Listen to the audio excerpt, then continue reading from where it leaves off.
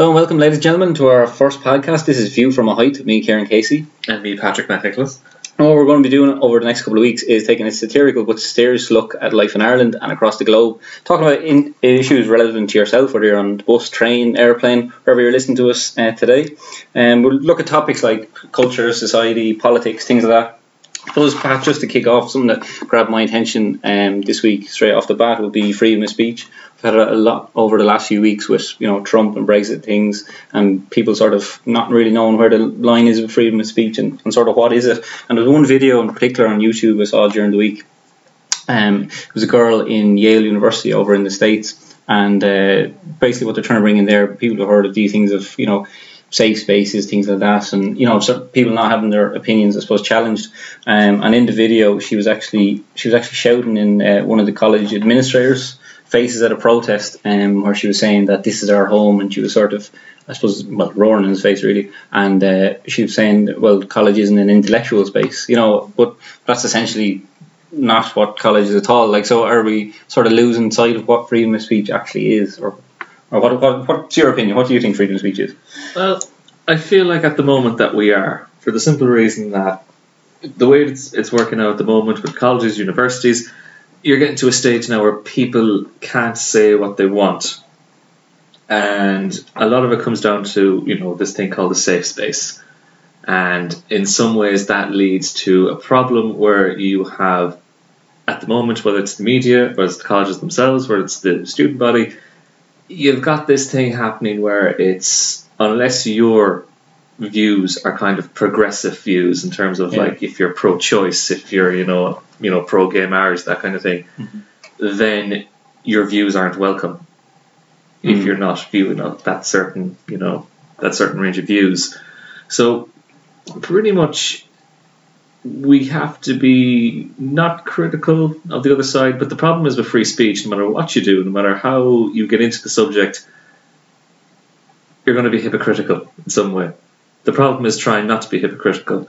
Now, we could say we support free speech and, you're very progressive and all that, but then you do not listen to what the other crowd say, for example, the pro-life, that kind of thing. But then you're being hypocritical because you can't be pro-choice if you don't have the pro-life, because then there's no argument.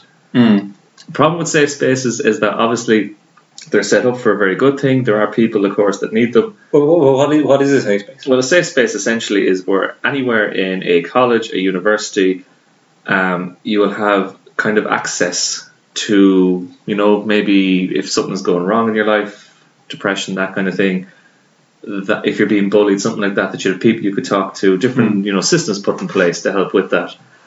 Now, it happened in a university in Chicago.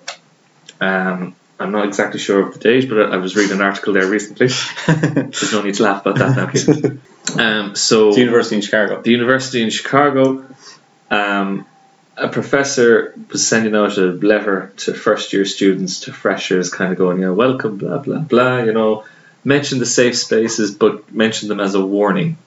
And there was a huge backlash over this, because essentially he was sending out kind of triggers saying that, like, safe spaces, grand, they're there, however, don't stifle, opinion and that kind of thing. So, of course, backlash comes back to him, where everyone's like, oh, well, he's completely insensitive, he doesn't know what he's talking about. And he's a particular religious studies lecturer. And he said himself that he doesn't necessarily care about the opinion, but his colleagues that have got into that situation and have left their jobs over it because they couldn't deal with the pressure coming from parents, from students, from, other academia, that kind of thing. So it's kind of more or less the freedom of speech. You have to be very careful about what you determine as freedom of speech, because obviously, things like Islamophobia, bigotry, that kind of thing, being maybe anti-religious, you can have those views. You have to you can't offend people, but at the same time, people have views. They should be able to air them.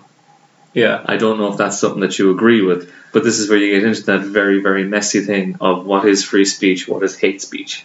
Yeah, and I think that's, I suppose, the discussion that's probably happened in the last 5-10 years in particular, well, the last even 5 years, that we've got back into this space where we're trying to decide what is and what isn't. And I think technology has pushed that in a certain direction, and different groups looking for certain rights, whatever. But I suppose what grabbed me as well in this area, I suppose even during the week I was listening to many people know the Joe Rogan podcast, and he had a guest on a couple of weeks ago, a university lecturer in the University of Toronto, and he was a lecturer in psychology, and basically what they're trying to bring in, or what they are bringing in the state of Ontario in their human rights code, is that certain words now under their legislation will be protected, or they have to be used. For example, around gender, they've actually come up with up to 70 pronouns to actually describe gender. It's not just male, female. They've come up with this whole other plethora of words to describe it, and he was basically making the point that he's not going to use them.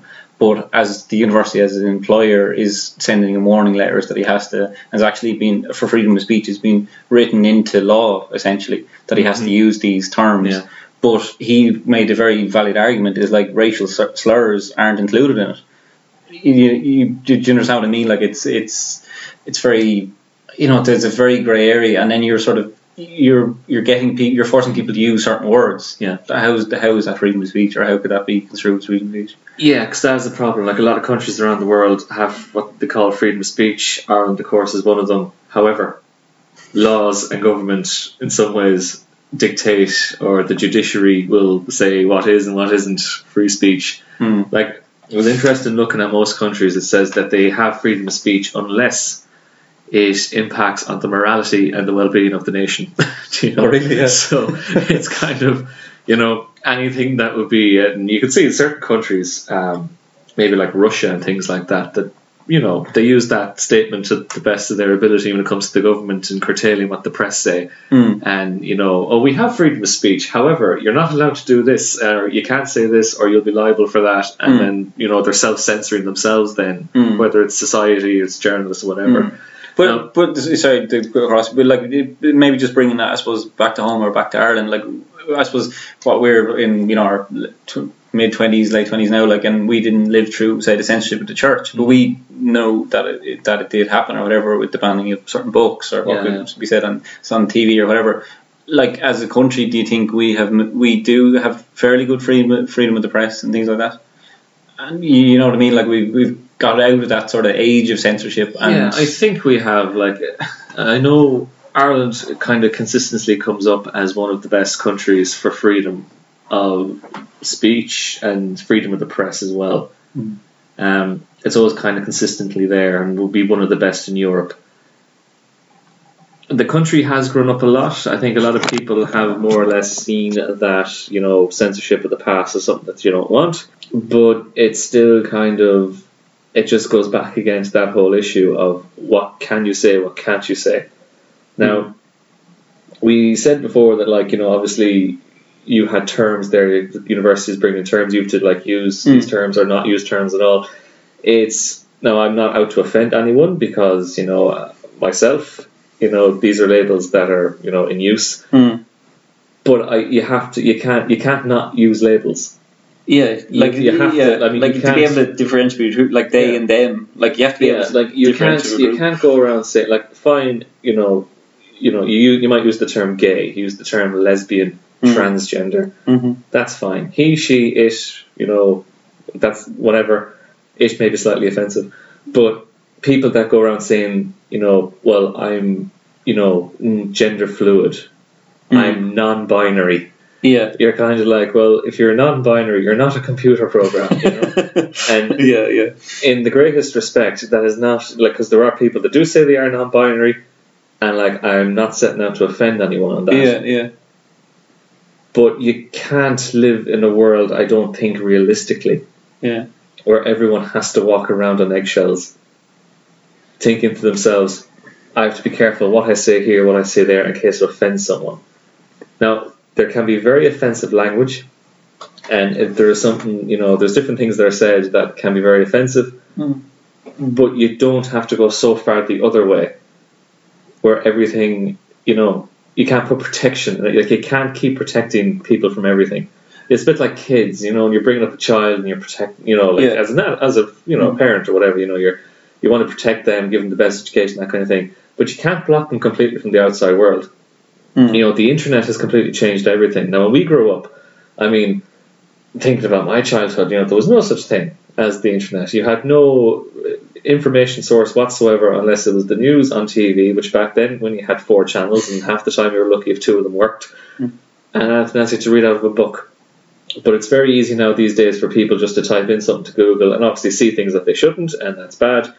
But at the same time, when it comes to labels and things like that, you have to be careful. And I don't think telling people what they can and can't say is a good idea, because when you do that, you're sending out a form of commands that essentially people will get quite annoyed with, because we both know that urban areas, rural areas, obviously there's a different culture going on in different ways, but you'll see that what might be acceptable to say in somewhere like Mayo or Galway mightn't be acceptable in Dublin.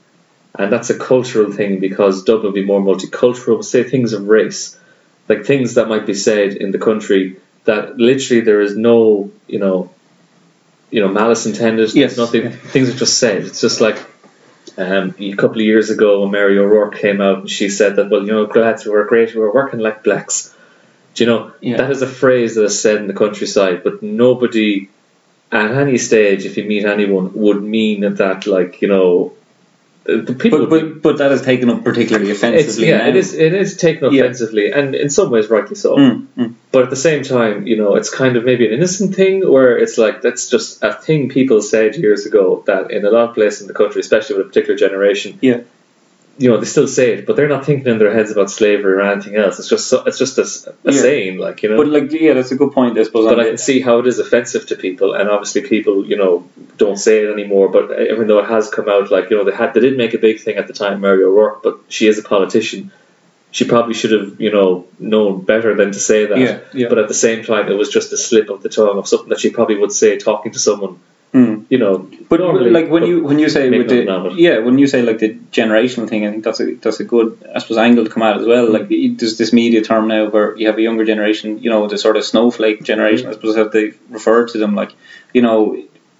Are they not is it sort of a life experience, not knowing sort of history, what freedom of speech actually is, or sort of they're living maybe sort of a virtual identity. They're sort of they're in their own echo chamber of opinion. They're not challenged. Exactly. Well, it's a bit like the universities. I mean, as we started off, if someone comes in to a room full of students and they're just Christianity is great, drugs are bad, the whole room's going to go uproar against them. But then if they come in and just I got fucking stoned last night, I'm great, and then it's just But there's a thing there, a culture where the conservative opinion is I'm not a supporter of conservatism, but I can see frustration in people when they can't express it in certain places, like universities, whatever. Now, so just on that, there seems to be a big. It's no longer the ideal or the utopian would be 50-50 conservative liberal. But now, would you not think it's sort of 80-90 liberal now and sort of 10 conservative? Express. The problem is that, and you'll see it reflected with Brexit. You'll see it with Trump, things like that. That if you tell people they can't think a certain way, or try and tell them their views are wrong, you end up getting people, they quickly find themselves not represented. So then you find a figure, you find something, and you put, your energy into that. So Trump comes along, he doesn't, give a rat's arse about anything, and he says all this ridiculous stuff and this offensive stuff. But because there's people that think that have been told that, well, your views don't represent, we'll say the US, for example, at this moment in time. And they're going, well, there are views, and we want representation. So then people will go off and vote for this guy that's, what we would view as crazy, but, to them he's legitimate. Yeah. And their views not expressed. Do you think we could ever have a hard right in Ireland like they do in other countries? Personally, there's an educated answer to that, and then there's a simple answer. And the simple answer is probably not, because we're just too lazy. It's not lazy in the bad sense, but just sure, look, Like, even if you watch that Lotto ad at the moment, and what are you going to do? Like, how are you going to work this new island? You know, because this guy goes and buys an island with a lot of money. He's like, sure, we'll figure it out. Yeah, it's that kind of like, I don't think anyone could put the effort into a hard right here. Yeah. Because, as Irish people, it's very hard to stay angry all the time. Yeah, but like even a couple of weeks ago, I remember was it the National Party? That's what they wanted to call themselves. Wanted to set up in the Mary Hotel in Dublin. Tipperary. Yeah, they wanted to set up a party on the right of politics, conservative views and whatever. And they were like, again, freedom of speech. They were essentially through social media and all essentially shouted down, for want of a better phrase. You see, this is the thing. Yeah, like, I mean, I don't agree with them. I don't agree with the National Party at all. I don't agree with any of their policies. I don't agree with the guy either that is the leader of them. However, you know, they shouldn't be shouted down in social media, because all that will happen from that is that we're shouting them down, which means then that they'll probably get more followers, that people that might support them but not necessarily in public scenes being shouted down. People then start getting annoyed about why aren't their views again being represented, and it feeds into this thing. So if something like that happens, that's why you will end up maybe seeing the right not making a breakthrough, but definitely getting a presence, because there will be people that feel, and a lot of it comes down to those issues again of migration, things like that, you know. Like, even when it comes to the migrants from, let's say, Syrian refugees, you know, a lot of people in Ireland wanting, you know, to bring them in, a lot of people as well not, and they will have their different reasons for that, but they wouldn't say it in public, kind of thing, because of the fear of being called racist. But whether those fears are legitimate or not, but have we sort of never had to sort of face that in, say, like, to take somewhere like France, like, for example, I've been over in France for the soccer during the summer, and being in Paris, like, all around Paris is essentially ghetto-wise to a certain extent, you know, with migrants that have come in, but maybe our geographic position and our history of direct provision and getting immigrants into Ireland, it hasn't really happened, so we never really had to face it. No, like, I mean, the biggest influx we ever had of migrants into Ireland was when the Eastern Bloc joined the European Union. Then we got the Polish, the Lithuanians, the Latvians. But there wasn't a huge... But they, to a certain extent, either integrated in the boom or went back. Well, that's it. Like, a huge amount of them integrated, because it's the same thing. There wasn't really much of a difference, like, you know, except maybe language, because at the end of the day, these guys, you know, were in some ways conservative, a lot.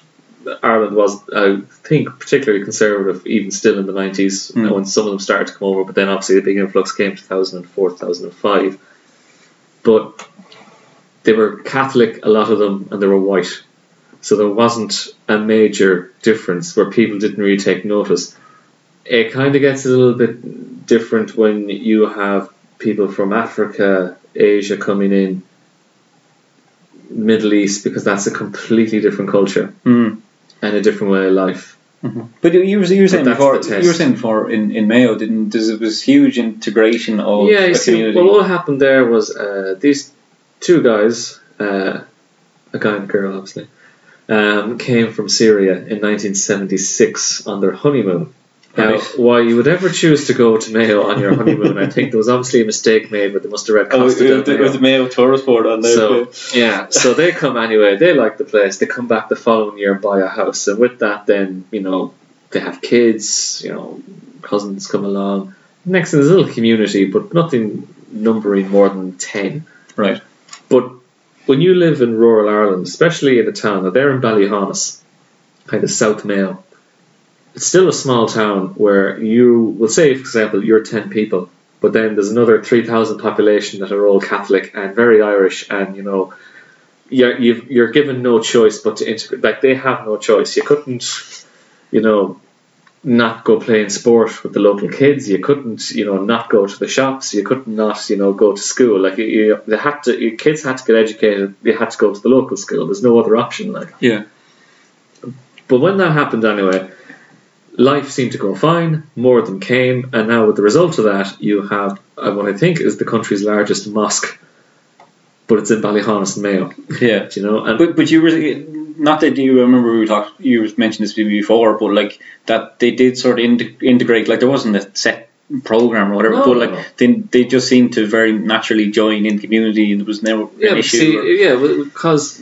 they were kind of a say on their own, but then the willingness from them there to integrate that was there too. You know, they wanted to be part of the community, you know, and then eventually what has happened now since the generations have gone on from the 70s is that their kids that are being born there now have pure Bogger Mayo accents. Do you know, Ahmed is playing on the local team, you know, he's getting his county medal, like, you know, and that's the way integration should be. Like, even we have Indians in Swinford the same as well, like, they had to integrate and they're Muslims. And again, you know, Adorn and Anju are going around, and you know, it's the GA kit, it's everything else, you know, and speaking Irish, Indian, and you know, whatever else, you know. That's fantastic, definitely. But that's just the way it has gone. You know, the problem though with larger urban areas is where you don't have that, because what happens there tendency is large groups come, like you were saying, ghettoisation in France. You know, Dublin happened to put people into Blanchardstown, Balbriggan, and different places, and then they don't actually really integrate because there's a lot of people there, so then you start seeing them just hanging out together in schools, and then gangs, not gangs, but like a group of people.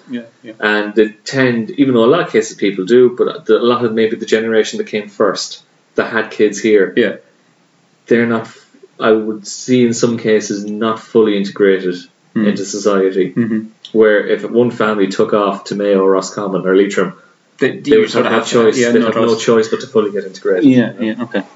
Very good, very good. The other thing that I suppose grabbed my attention during the week as well is I was actually over in Scotland, and I was chatting to a guy I got to know there fairly well, a Finnish guy, and he served in the Finnish army because they still have conscription in Finland, which I thought was fairly interesting. And I was looking at it during the week, and you know, you sort of fall down a bit of a rabbit hole on Google things, and I was looking at the sort of countries that still have it, like Finland being a very good example. Like, they're not in any military alliance, not in NATO or whatever, and basically the way it works there is when you turn 18 in the autumn of the year you turn 18, you get a letter essentially from their sort of draft board. You're assessed and you have to serve in the army for, I think it's about 120 days. Everyone does, and then you become a permanent reservist for the country till you're 50. If you're a conscientious objector or like a pacifist, you can join their civil service for about 6 months or a year and do it that way. And if you don't, if you're conscripted and you don't serve and you refuse to do either of those options, you can be sent to jail. So you can be sent to jail for about 170 days and you're fined.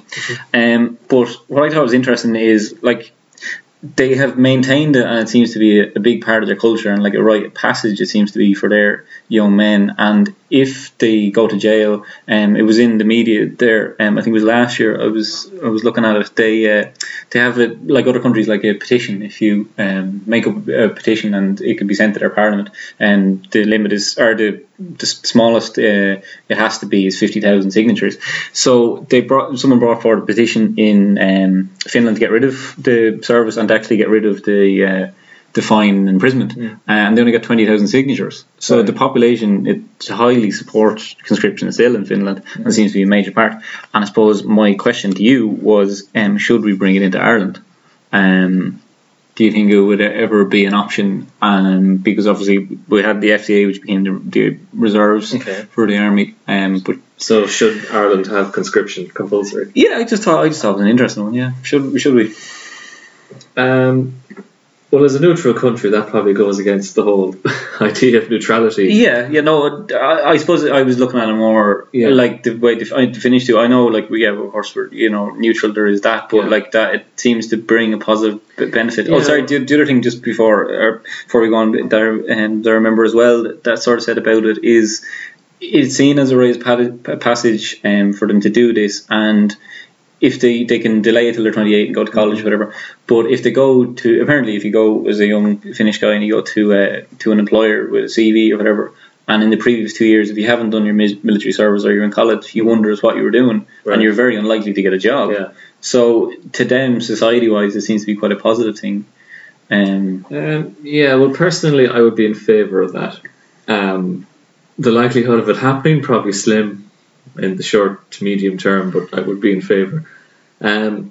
Simply because, like you said, people tend to have a positive experience from it. Simply because in a lot of areas around the country, like, there is this sort of thing, especially with young men, idleness to an extent. And you see that reflected in, like, antisocial behaviour, graffiti, that kind of thing.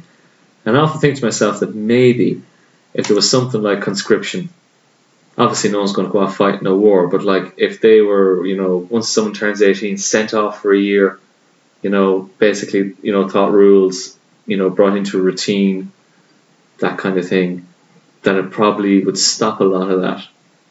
Yeah, I agree, definitely, and I think as well, like I think we did sort of as a country sort of view the FCA and the reserves as a bit of a joke before, but I think it's been very, I think it's been very much restructured now in the last years into what you actually do. Like I think it's again, just had a quick look at that as well, and it's it's weekly they get together and they do exercises weekend and in summer. Well, with the FCA, like even when I was a teenager, like I had a friend that his father was a corporal in the army, and he was going around trying to get all the lads in, even though someone might have only one leg, but grand, you're going to the FCA, it'll be fine. Yeah. And essentially, like it was sold to you as sure you're going to be doing is drinking, marching, and making the tea, maybe rise a flag every now and again. Yeah. And that was the view of it. Like you went off for 2 weeks just to do nothing, like over a period of maybe a year or a couple of months. So like you're never going to take that seriously. So if this was to come in, that you would have conscription, then that has to be all overhauled. A proper program has to be put in place. What are they going to do? What do they want to make these guys do? What they want people to get out of it? Do like you were saying there, if you're a pacifist, whatever else, do a year in the civil service. Obviously, then if there is something wrong with you, like in terms of physicality or disease, whatever, you have an exemption, of course. But like even there now, recently I was going through the South Circular Road in Dublin 8, and I saw a Seamus Heaney poster, and I was there kind of going, that's great, that's been there now for months. I've been looking at that, and there was another poster somewhere else that would be considered a more affluent area that was all graffitied, but yet the one that was at this junction between Inchicore and James's Street was fine. But then recently, the other day, I see that it's completely changed, and it's all, just graffitied and tore to bits, and you're just kind of like, who did that? Why would you bother? What goes through people's heads? Even on the Lewis line between Smithfield and the and Collins Barracks, you have all these pictures. Now I'm assuming that it's people from 1916 and their descendants. You have a top photo of them and then a bottom of taken in 2016. But every few weeks you see the corporation replace them because people come along and graffiti the bottom ones. They kick them in, they break them, and I just think that regardless of background, conscription like that, if it just drilled a bit of manners into you, because obviously a bit of pride in yourself, a bit of pride, but a bit of pride in the country as well. Like you walk around the city, and it's not just a Dublin thing. You'll see it in other places. There's graffiti on statues and things like that you wouldn't see in any other country, and it needs to be sorted out. Like, because it is annoying to see it. Like, because I mean, I have different views on politics, especially when it comes to that whole Irish and British thing. But still, as an Irishman, I'm proud when I see different statues, things like that in the cities. And I wouldn't dare graffiti them. And when I see that graffiti, in a lot of cases by people then that'll go off with a different political ideology, that'll tell you that, you're wrong and they're right, that really annoys me. I think that, if it means that, basically people cop on. And but also, just in taking that with the way we sort of view, like, say, the army and different things like that, like, when you look at it, like, if you take the UN peacekeepers, for example, like, we're the longest one of the longest serving countries in that, one of the most positive records in it. We're sort of world renowned in how we view that, but we don't, when they come home, it's like, oh, really, great to come home, but we don't sort of view it maybe like other countries. Like, I think we're sort of there.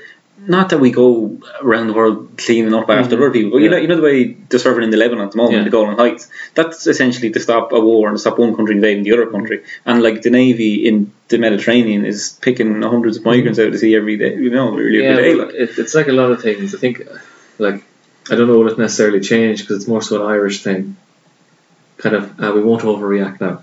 Or in America, when people come home from, like, if they're out in Afghanistan or Iraq or somewhere, there's huge fanfare and they're out with the flags and everyone's dressed up in red, white, and blue, and there's a drum. There's a big fuss made of it. Yes. Then what happens in Ireland, it's just kind of like it's the close family, and that's it. You might get a piece on RT News on it. But that'll be about it. Yeah. No, like this one. Like I'm not suggesting we have this huge, big, expand the army, make it huge or whatever. It's just, I just thought it was an interesting way of looking at it with the conscription. It's not, it's not, in wartime you have to be, mobile or whatever. I just think it's an interesting one to look at. It's very good, very good. The other one I know we were talking about that you want to talk about, I suppose you touched on there before, was the urban, rural, and I suppose, for example, with you being from Mayo and me originally from Dublin but living most of my life in Wexford, I suppose you've lived in Dublin now 5 or 6 years full time and grew up in Mayo. So in terms of the urban, rural, like what does that look like, and are we moving more and more away from? You take something like that. I remember it was on last year. Remember the Glen Rowe documentary? Yeah, it was very funny. I wanted to be the big Glen Rowe when I was younger, but that sort of thing is like we went from basically a rural country into urban. Fair city starts. There's a good cultural analogy. So are we continuing to move to more urban? And I think I remember reading somewhere recently, there's a book I actually read on Ireland in 2050, which is a great book. It's written by an Irish guy, and he talked that the urban sprawl around Dublin by 2050 will be the size of LA, which is incredible, because we're not going to get rid of this thing where you can build up. And we're just going to build out. So, that's maybe for another day. But like, are we heading that way more continually urban? Definitely, so I've been in Dublin for 6 years. Dublin's fine. It's a nice place. Lots to do. It's the capital city, of course. But it's not the whole country, if you know what I mean. And, of course, you expats in Wexford tend to have a view that, the country ends at Liffey Valley. And I wouldn't, but some people would, But a lot of Dublin people would, especially from certain areas, there's nothing else in the country. What should be going down there for? Why would we need to go anywhere because we have everything here, sort of thing. Yeah. Now, the whole thing with the urban-rural divide is that emigration was always a thing out of the country.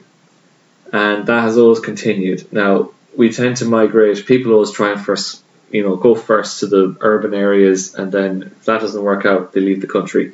Now, the problem with Ireland is that they've never developed really the urban areas. Now, they have developed them to an extent, but still, Dublin is powering ahead. They're developing it, but Dublin needs a huge amount of development at the same time. For example, the transport system in Dublin is horrendous. The transport system in Galway, Cork is horrendous, and in Limerick. Yeah.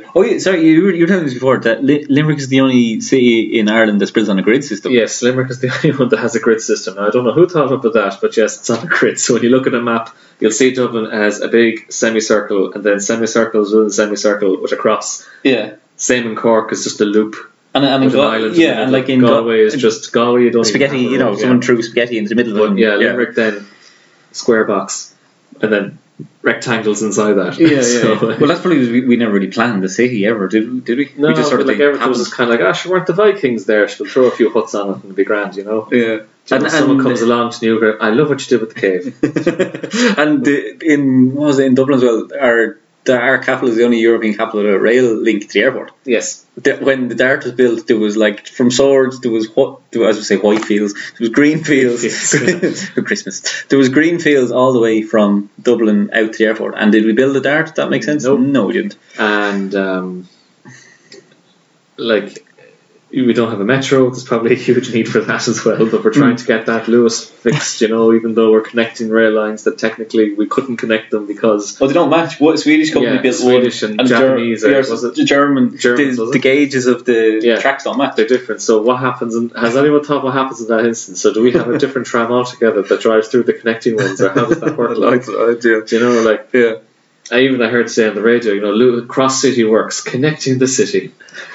And you're kind of like, the city I don't think needs connecting, it needs expansion. It does need connecting too with different public transports, but I don't know how it's going to work. But then on that, and the urban rural, like, what was it, what they call the Western Rail Corridor? Yeah, well, that was opened between... I went to Limerick, but you see, there wasn't. They closed down a huge amount of the rails. Yeah, but it wasn't 1960s. But it wasn't only one man and his dog was using it. Like there was no one using this. Oh, but that's the thing. Yeah. But that, like I was saying there, like the problem, like they closed down a huge amount of rail links in the 60s because they weren't profitable. So they closed them down. Now, it had just so happened with some of them that they've had to come back then a couple of decades later, a bit like the Lewis, when they got rid of all the trams out of the city. They went, actually, no, we need a tram, so they have to go and put trams back in and reopen rail links. But there is a lot of them that aren't profitable. Now, that's a problem with whether it's Ian Rodarin or the Department of Transport. It's too expensive.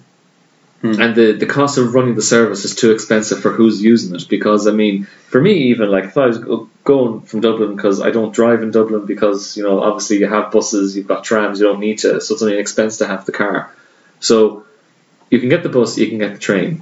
Bus $23.50. If I know the driver, drop me outside the house. Grand, you know, 3.5 hours. There's the vulnerable. No one in Balbriggan is going, here, Mick, drop us at the door. Yeah, no one's doing that in Balbriggan because no one knows their neighbour. That's it. That's it. Yeah, we'll get to that. So that happens. I can get the train, which as a return is €60 a lot of the time. For say again, train from where? From Houston to Westport. 60 return. Yeah. It's too expensive, and that's why people don't use it. Now you get a lot of people, because you know I know people that they're in good jobs, like, you know, and they go like, oh well, I get the train now because it's more comfortable. And I was like, well, isn't it great that you can afford it? Yeah, now, you fly to Amsterdam or Berlin for the same price. You know, return So, but what the train does is a stupid thing, because some of the links were closed down. So the train that goes to Mayo, instead of going across in a line to Mayo like the bus does, the train goes from Houston down to Portlaoise and then up again towards Westport. But then, of course, you have to get off then, for me, at the Feint in Manola Junction, where you take another train that only literally, like a ghost train, so it just slowly rises up to this platform. It's in the middle of nowhere. You're just standing in a field of rushes with a load of random people going, is this the part where we all get shot? So this thing backs up, you get into it, and then goes off. Foxford, next stop, is where I would normally get off. Then it ends at Ballina. Right. Meanwhile, the other fancy train has gone off to Castlebar, eventually to end in Westport. Right. But it's the issue of affordability and cost of running the service.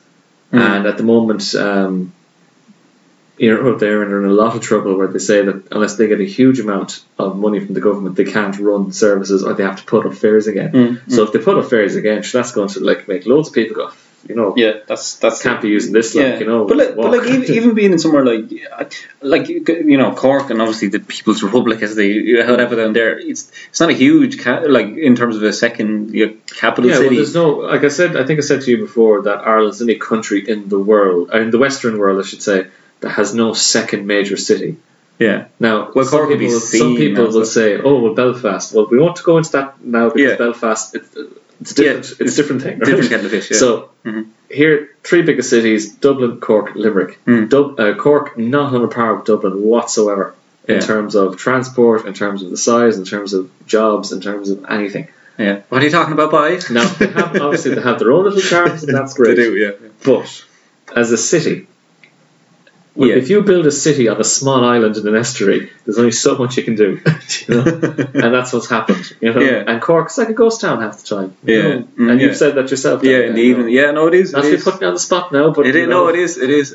But like, it takes something like Galway. Like, there's always a buzz in Galway. Anytime you go, day or night, because of the West, we're just all headers. But anyway. Yeah. But in that, like you were saying, transporting, you know, you're trying to get around the harbour or whatever, like it's ridiculous. But in terms of a second and third city, if that was developed, or I don't know how redone, what way you'd put it, like, but that'd be a great, you know, it is with the two university or TMIT and, you know, Galway, like it's a great city, like, you know, it really is, and could be developed out west. Well, that's it, but it's a political will, it's culture and all that kind of thing as well. Now, back to the actual question on the rural divide. In terms of, so the whole thing there, what I was getting at, that we kind of sort of went a bit off the thing on, was centralisation. Now, they tried decentralisation a couple of years ago. It didn't really work out. But again, that's because you have a cosy, you're in Dublin, you live on the Lewis line, you're on the Dart line, and everything's grand. You know, there's all these different restaurants and different cultural things and everything else. Why would you ever, in God's name, relocate to Loughrea, you know, for a government department? Yeah. And be so far from Galway, which there isn't half of what's in Dublin in, and very difficult, and all that kind of thing. So unless the cities were developed on a par, obviously they don't have to be up to the same scratch as the capital, because the capital has to be the capital. But you have to have something there that people go, oh yeah, I want to actually live there. and bring kids up there, because the problem is at the moment is that that's not happening. Everyone, especially in country areas, are going right, there's nothing going on anywhere, because even Cork, Limerick, Galway, very scarce in jobs in certain areas. Everyone's going to Dublin.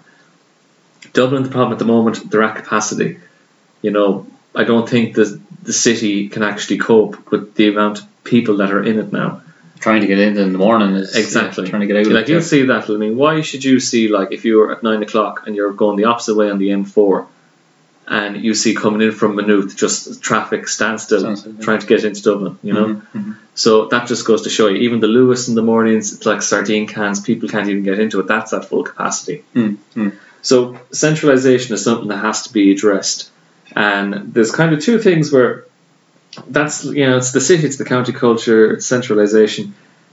The urban-rural divide goes down to as well to kind of cultural nationalism, as I would call it, and in some ways political separatism. Now, the reason why I'd say that is the Dublin media. Is this what you're getting at? No, the Dublin media. The Dublin media. Yeah. The media.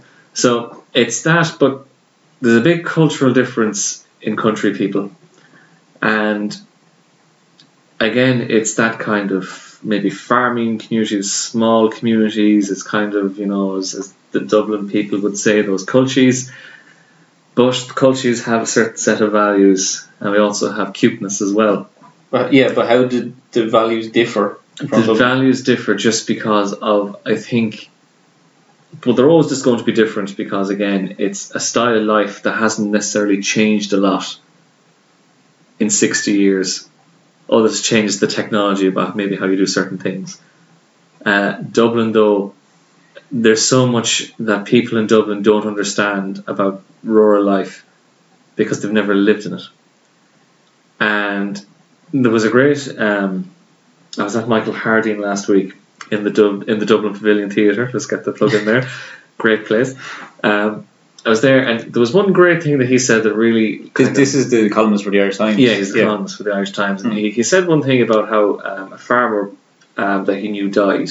And how he said every winter or whatever it was, you might be driving along, you might be doing a journey from Dublin to... He lived in Leitrim at the time, in a place called Rigna. And he said you'd see that light on, and it was like a comfort. Now, in Dublin, because I was even just looking at houses there coming in on the 2 modes of public transport I had to take to get out here. That took an hour and 20 minutes. But you're just kind of like, you don't get the effect in terms of what light, for example, can do. So someone's in a house, there's life there, there's everything else. Here, it's all saturated by street lights, so even the Christmas lights don't have an effect. Like, you don't realise, even when I'm going home at Christmas time, I love looking out the window of the car or whatever, and just like looking at people's Christmas trees that they have in gardens or in their own windows, or just random things off in the distance where you'll see flashing lights because you can see everything. So that farmer died, that light went off in the house.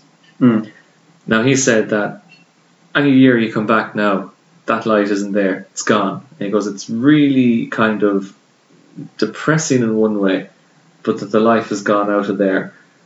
The fields and things are overgrown, sheds are rotten because there's no one there tending to them.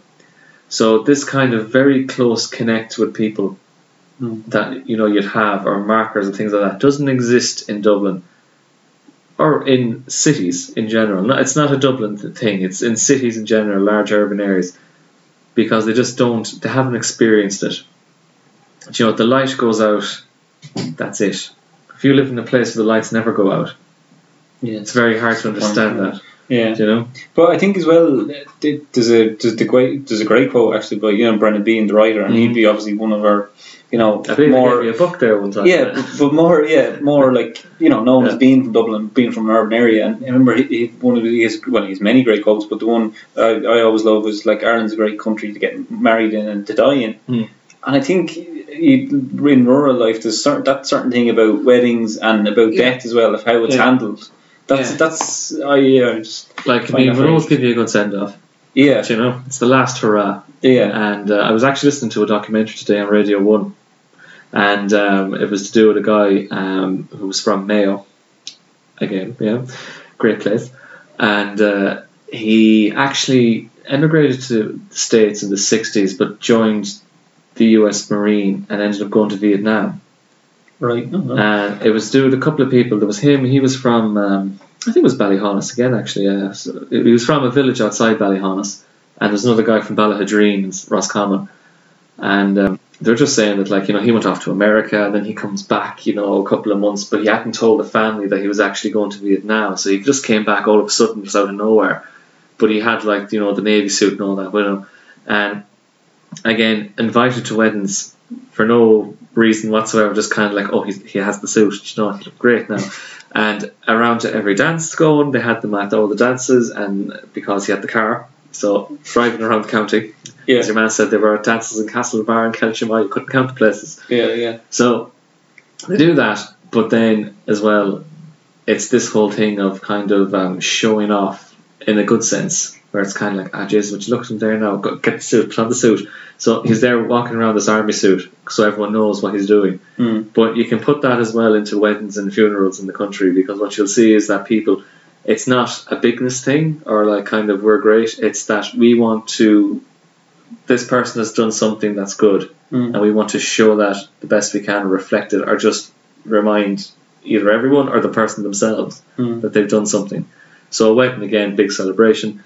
And of course then a funeral, in a lot of cases, if you go to the country, if it's a very meaningful one, it's never about the death, it's about the life that was lived.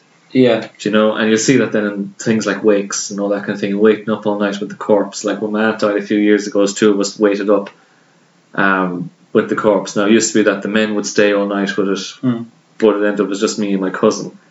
And there's kind of a thing about that, people talking about, the life and all that, and it becomes then eventually like, by the time you get over all this kind of emotional roller coaster and you have the funeral, you're not, like, I felt that, it wasn't a death in some way, that but it wasn't, it was a celebration, but like it was a celebration of her life and a release as well, because she was very sick at the time. But it's only when you kind of go through that process of the wake, everything that goes with that, the kind of the whole pomp and ceremony in terms of priests coming and then all these different things. But isn't it as well, it's that recognition and the unsaid word as well. Like, I think if we take the last couple of months and what you would nearly call a national mourning, a national funeral for, remember, Anthony Foley, Munster rugby coach, and like, that was Limerick, still relatively rural or whatever, but like, just the symbolism and the things that happened, and the coffin coming down to Thomond Park, and singing the Shannon song. There's a whole ritual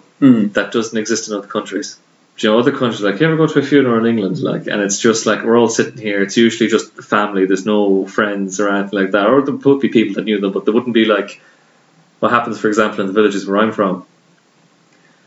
Let's say, for example, someone's died, the whole village, regardless of whether you knew them well or not, they'll at least go to, like, sympathise on, when the coffin's being brought to the church. It might be at the funeral, but like the whole, there's this kind of like community thing breaks out, and it shows the best in people, I find. Yes, because it shows people's real character. Yeah, like, I mean, God knows in the country that we can be up each other's arses in terms of looking for information and everything else, and playing tricks and all that kind of thing. But something like that happens, everyone shows that it's the best side out. It's bright side forward and all this kind of thing. That's great to see. Yeah. Do you know? Because even like grandfather's funeral now, it was all, it was personalised. Everyone kind of did readings that were poems that he liked. There was a guy at the end where when we were walking with the coffin, now we didn't know what was happening. He just decided to do it himself, but randomly just got up and started playing a tune on an accordion. Right. That would have been one of my granddad's favourite songs, like. But he took it upon himself. He took it upon himself. We didn't know, like, I'm sure. I don't think anyone really. No one knew, like, except probably the people that were sitting in the seat going, "What's this Egypt doing here with a fucking box?" Like, And he got up, did that, and then just kind of instinctively, we're kind of, because when you're in Swinford Church, you're kind of, there's a big long walk out, but coffins have to go out the side door because you can't actually get out the back door. It's not big enough. So you're kind of you're walking forward. You come into the middle of the church, and you have to go right, turn right. And as we did that, then, because he was standing in like the seats where that break was, and he was just there, and I caught him with the corner of my eyes. Any good Mayo man would. I stopped. So because of that, everyone kind of sort of lurched forward, and I held the coffin with like that. Oh, right, okay. And all it was then was that everyone else stopped, so that we stopped there, stood with the coffin until he had finished playing. Right. And then we walked out. And when, stopped at the coffin, did that, then walked out, the whole church went clapping. Wow. Do you know? Yeah. And it was a big statement for me because that church holds about 2,000 people and the place is nearly full. Wow. Now, he was 94 at the time when he died. And it's kind of maybe that last sort of generational thing, but there was a huge amount of people that came from all over for that. But it was just the clap at the end that I always remember, and that's just kind of like, it could have been a celebrity, it could have been a politician, but it was just a normal man that lived a normal, quiet country life, raised a family, and that was it. And then from that day as well, it was kind of like you felt sort of a generation or a way of life that was it, it ended, and you're not going to see that again. But do you think that has ended? Because I haven't, not many recently, but in funerals, we, our age group will go to, and people in their 30s, 40s. I still don't think that thing has ever gone away, though. We haven't lost that exact thing you're talking about. I don't, people still come to pay their respects and do it. There's a very funny one, actually. I remember someone, just because obviously I suppose Irish people have a very dark sense of humour, but I remember a friend, the family for this guy I was used to work with, he went along with his mother. Now he was in his 50s, whatever. The way when you get up to the front of the church and there's a line of people at the front. So everyone's going in the line. Everyone sort of wants to say the right thing. Oh, sorry for your loss. Say the minimum. Typical Irish sort of doff the cap or whatever. And he's going down, and the widow was there, whatever. And obviously it's just hilarious afterwards. Not at the time, but he was there shaking her hand, and she turns around and she goes, thank you so much for coming. And he turns around and he goes, well, geez, anytime. And his mother, his grandmother at that stage, the shoulders going, the nervousness. I try to even remember when I was younger. I don't really remember this. I remember being told this. I was 6 or 7, and the coffin came by me, my right hand side, and I was standing in the pew with her, and I turned, and I was like, what's in the box? I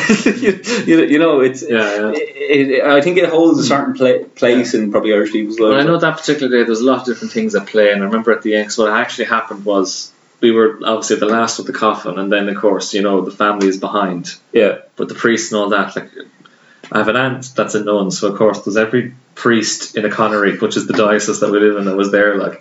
So this big whole court, it was like a papal funeral. This whole cortege of priests go out the door, and next thing then, because we were there for about 5 minutes after they had walked in, all you see kind of around the corner is someone poking their head in, because they're all standing outside, kind of wondering why the coffin wasn't coming out. So it's kind of that thing of, again, we're showing the change too, where if you did that 50 years ago, the priest would probably come in and go, what are you doing? Get out here, wasting my time. I did just as well, something I picked up there on what you said in terms of that difference in in rural and urban. I think as well of its place as well, and knowing your place. I think I have a keen sense that I suppose in the West or in rural Ireland that you're aware of that. Because I remember you saying before, getting the bus and the bus drivers, you sort of know them by name, but you sort of have this instant rapport of place. Oh, you're from Spencer or Splinter, you're from Castlebar. I think that's a very special thing rurally as well. You know them by the place, nearly the road and the lane they live on. It's like when it happened when I moved into Cowsley in Temple Bar back in 2013, and when I called the landlord, just making sure that he was aware that someone was moving into his apartment, and he was just like, "Oh right, yeah," and just got my name and things like that. And when I said my last name, he just goes, "Oh, that's a great West of Ireland name," because he was from Galway.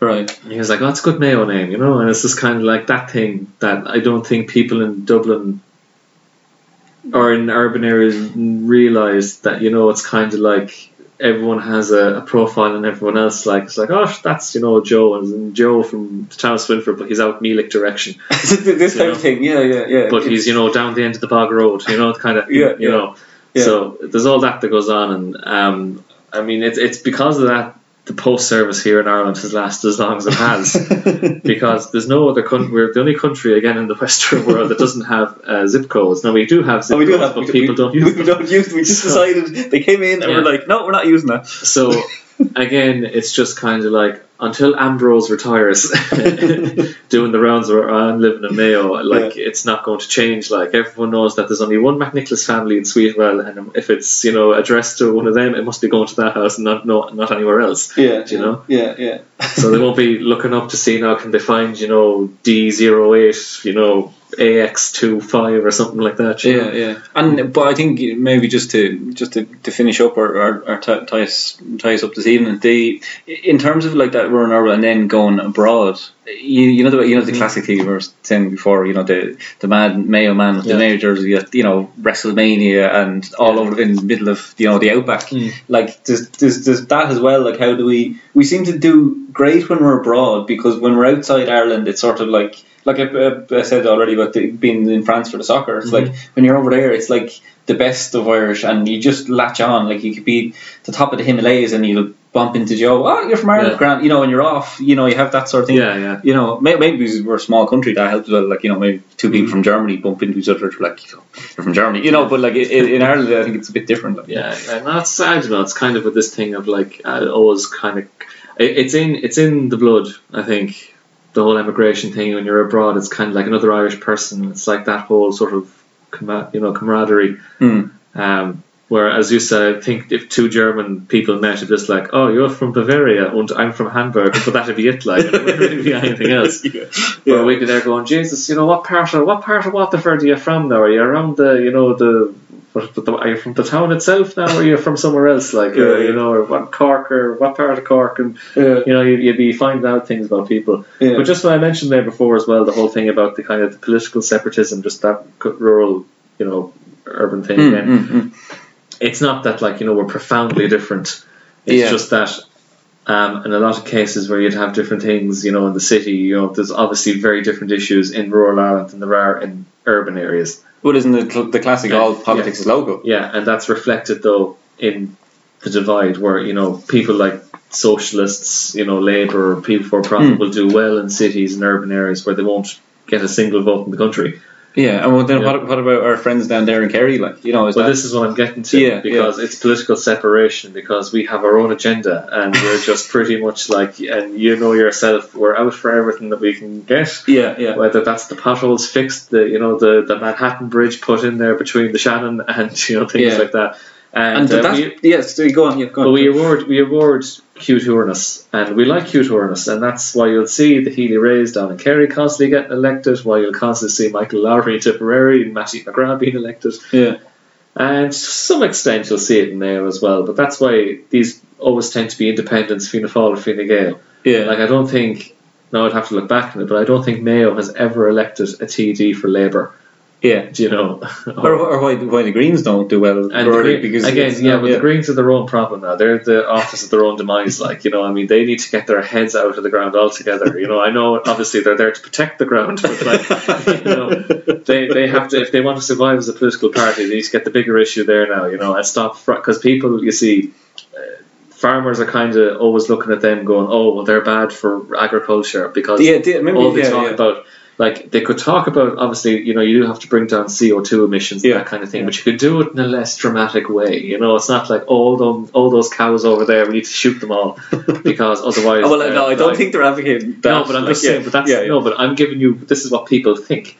On the extreme. So, if you... You're right. I'm there, and I'm looking at Tommy, and Tommy's in, Ballingar in Roscommon, and the Green Party are coming out, on about CO2 emissions and reductions in agriculture, and literally Tommy is going out the door and will talk to someone across the way in Strokestown and go, did you hear what that lad from the Greens is saying about shooting the cows? Because they're releasing too much gas. And that's their livelihood, and they feel like they're going to be out of pocket. So this is kind of like, obviously it's not the, they mightn't have the story right, whatever, but there's a threat. They're seen as a threat to a way of life, and that's why they will never do well outside of suburbia or urban Ireland until they address that. But then does urban Ireland look generalising, but look at the election of independent TDs and the Healy Rays and all, and they can't really get their head around it. Like, what are you electing him for? Like, he's just saying the popular thing. Yeah, I know that he's saying the popular thing, but again, he's doing a lot of people are not lax about politics, but they will vote according to who's helped them out. In my family, they'll switch. They'll vote Fianna Fáil, they'll vote Fine Gael, they'll vote. Well, they haven't voted Sinn Féin, but they would vote for different parties. But it's not the party they're voting for; it's the individual. So there might be a guy. There's actually a councillor in Swinford that people particularly like, but he's Fianna Fáil, and people elect him not because of the Fianna Fáil bit, because of who he is. And that happens a lot as well in rural Ireland. So it's not, people don't necessarily vote on party lines. It's all kind of who the person is and who's done the work. And a lot of people will say that they only vote for who does the work. That could be Sinn Féin, could be the Greens, could be Fianna Fáil.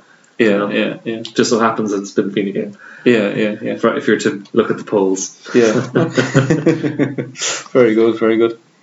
Okay, well, I think that sort of wraps us up. We got our first show in the calendar, first podcast view from height. Myself, Kieran Casey, and Pat McGinglis. Thanks very much for listening to us. If you download us on your commute or anything into work, we really appreciate it. And hopefully might do another couple of these over the next few weeks. You never know. If the demand is there, you never know. But thanks very much for listening, and goodbye.